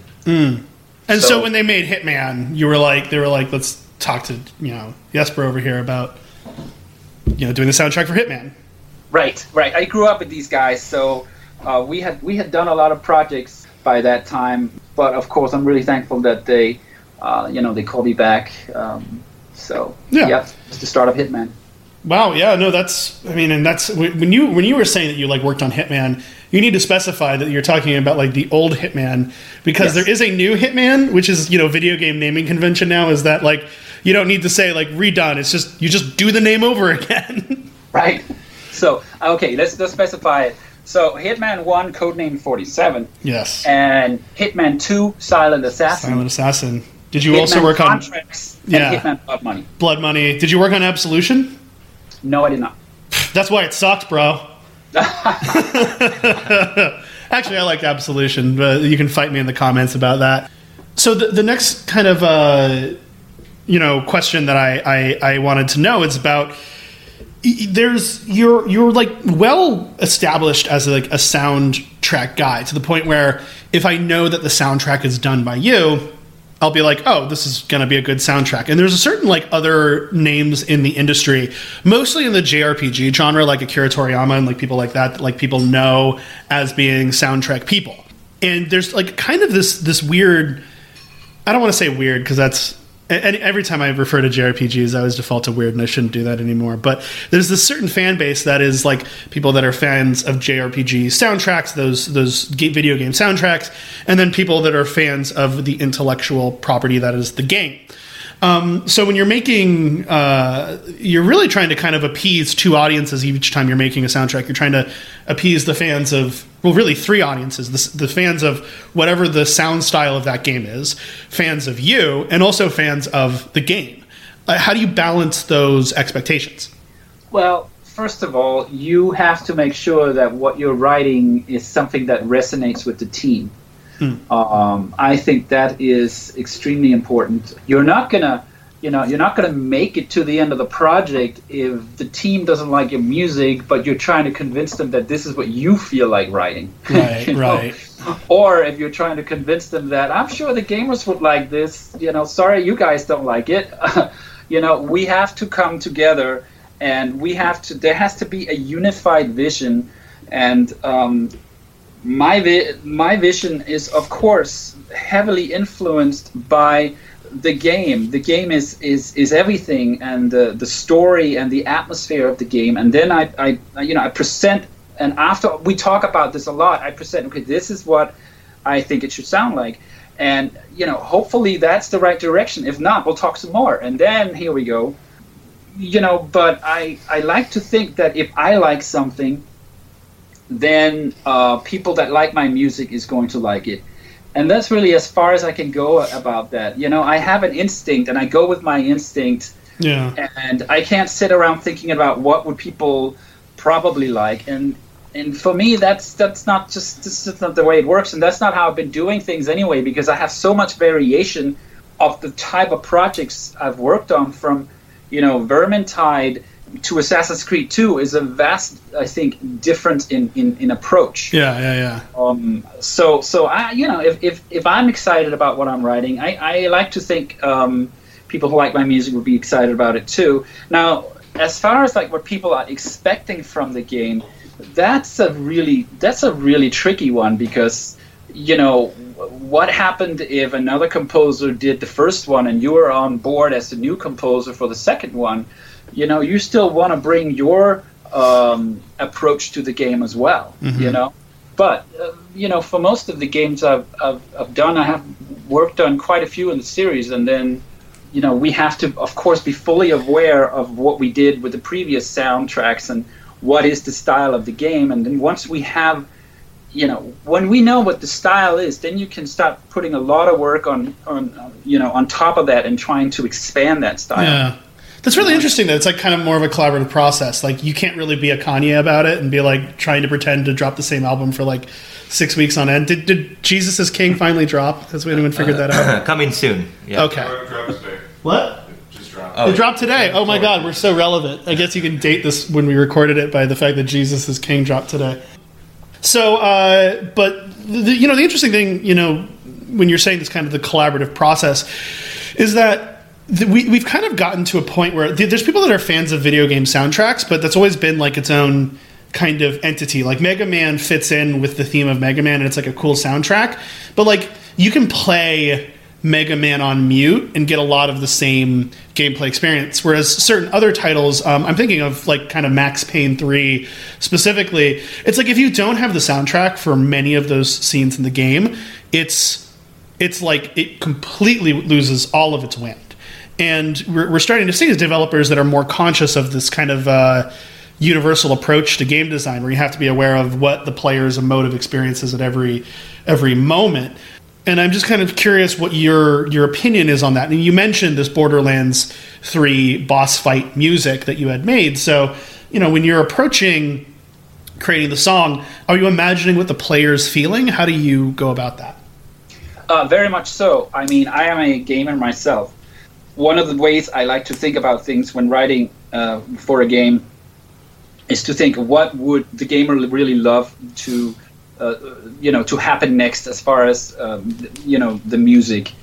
I love creating surprises in the music where it doesn't necessarily go where you think it should go, but because I could be like, hey, I have a better idea, and then I'm going to try to convince you that this is a better idea, and here's something surprising. And I find as a gamer, of course, it has to fit the game, no question. Mm-hmm. But whenever you're able to do something like that, it feels a little bit more fresh. It becomes more entertaining when you're able to write something that deepens the world in a way that you wouldn't expect it.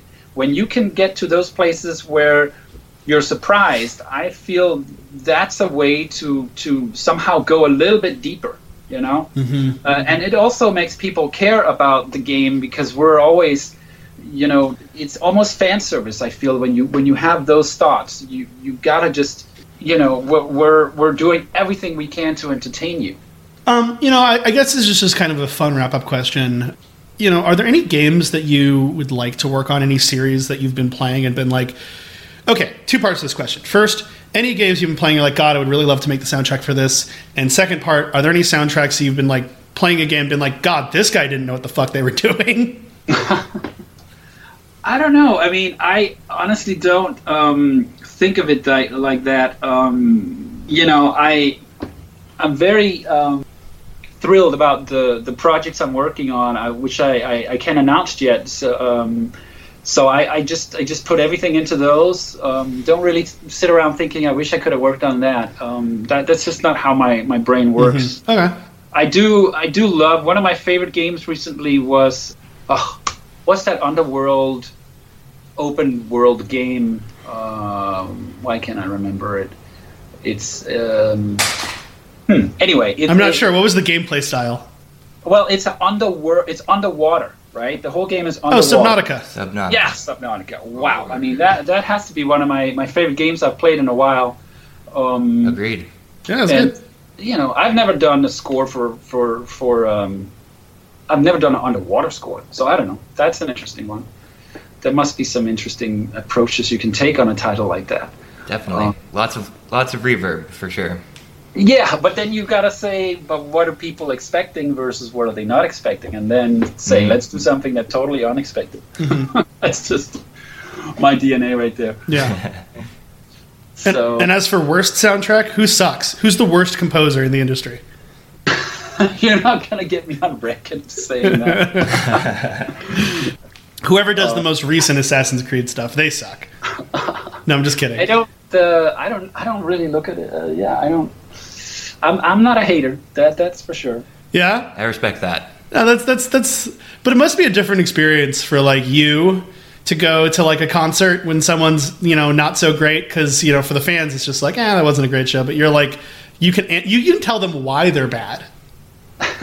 Well, I mean, when I play games and I'm just thinking, I do things differently. That's all it is, and that's like that with all my projects. And honestly, if I played a game and let's say the music didn't resonate with me or whatever, I still wouldn't know necessarily what I would have done different, because it's such a deep process once you get on board a game. That you have to really, I would spend a long time trying to figure out what could be done, and you never know the situation either. When you have a movie come out and you're like, wow, what's with this movie? You don't know what the team went through. There could have been budget cuts. There could have been, all kinds of restraints as far as like the time you had. You don't have the full picture, and until you have that full picture, you can't really... Your approach is much too mature and nuanced. These are video game markets. You should be constantly trashing people angrily. That's I don't know if you've been on the internet lately, but the way that we all communicate is we just like hurl slurs at each other all the time. So start a flame war. Yeah, start a flame war. So yeah, that's real nice. Yeah. Yeah. No, I don't know if you've ever considered starting a flame war, but it would boost your Twitter followers something crazy. No, I've never considered that. Yeah, you should run it by your press contact. Be like, hey, have you considered, your whoever your representative is, be like, have you considered, just starting a flame war for me? Or, a fake marriage. That'd be good too. I am just way too busy with the music to just even, pay attention to that stuff. See, you need to care less about your craft and more about your image. There you go. Yeah. Stop worrying about the music quality. What are you doing? Yeah, that's clearly the wrong way to go about this industry. I don't know if you've seen these SoundCloud rappers, so maybe you need a face tattoo, develop a Xanax addiction, things like that. Right. Yeah. Who's your favorite SoundCloud rapper? Oh my God, I got no answer to that. Yeah, that's what all the kids are listening to nowadays. Depression rap too. Apparently, rap used to be about like how hard you were, and now it's just about how like sometimes you get sad and your parents didn't understand. Mm-hmm. It's pretty hardcore. Rest in peace, XXX. XXXTentacion. Yeah. Rest in peace. Yep. Anyways, yeah, I guess there's a lot less risk of getting shot in your line of music, the music world, huh? I guess, yeah. I mean, though I am, mostly known for working on, assassination titles, right? I guess I've done 8 of them. Splinter Cell, yeah. Yeah, that'd be crazy if like the Splinter Cell office like rolls by your studio and they like just like pop caps into it and been like Splinter Cell for life, #1 stealth game. You're in the studio, you have your night vision goggles on. Yeah. Oh my God. Yeah. Yeah. Anyways, that's the idea for your biography, the secret life of. I'll put my VR headset on and I'll just write music that way, Yeah, that's the future, man. That would be dope. That's super cool. Anyways, Jesper, thank you so much for coming on today, man. I really appreciate it. Yeah, thanks, guys. Yeah, I think I saw you at E3, this last E3, because I remember looking, you were being led around by your press contact. Are you, like, freakishly tall? I'm pretty tall. Yeah, 6'4", yeah. Yeah. So definitely, I'm around like there this too. tall, we're skinny, we're tall brothers. Yeah, this very tall, skinny man. And I was like, I wonder if that's the other tall, skinny man that I recently talked to about other video game stuff. So next E3, we should get drinks, and I'll turn off my recorder, and you can tell me about all the bad composers that you couldn't talk about on the podcast. Bad composers. Yeah. I think we have incredible composers in this industry. I mean, I really do. Yep, they're all good. There's no bad ones. Oh. Everyone's perfect. You are right. Like, don't worry. Your official image is maintained. It's not until I ply you with free snacks that it will get you to open up about the bad ones, which no one will ever hear. I definitely won't be having my micro recorder in my pocket. Don't worry about that. Anyways, thank you so much for coming on today, man. It was great hearing from you. Thanks, Jesper. Yep. You can check out all of his sick tracks on Spotify. Do you have any albums that dropped recently you want to pitch real quick? Yeah, Vermintide 1 and 2 just got re-released, so they're out again, and the Borderlands 3 soundtrack is coming out very, very, very soon. Looking forward to it. Cool. Yeah.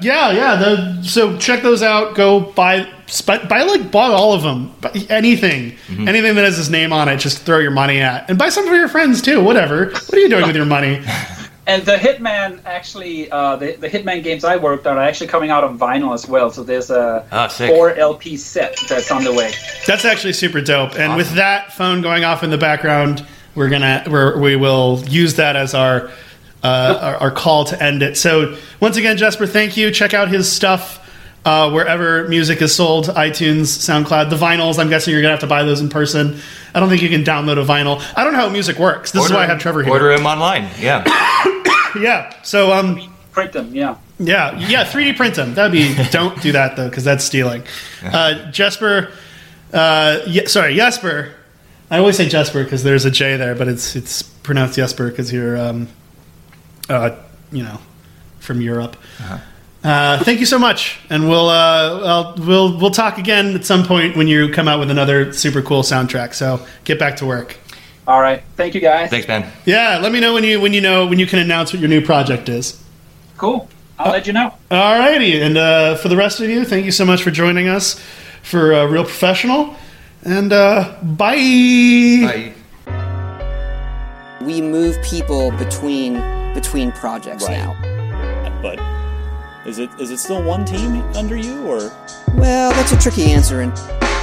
Well, that's a tricky answer, in terms of, we had sort of done that when we got Fallout. We have some people on Fallout, and then on Elder Scrolls, and then, well,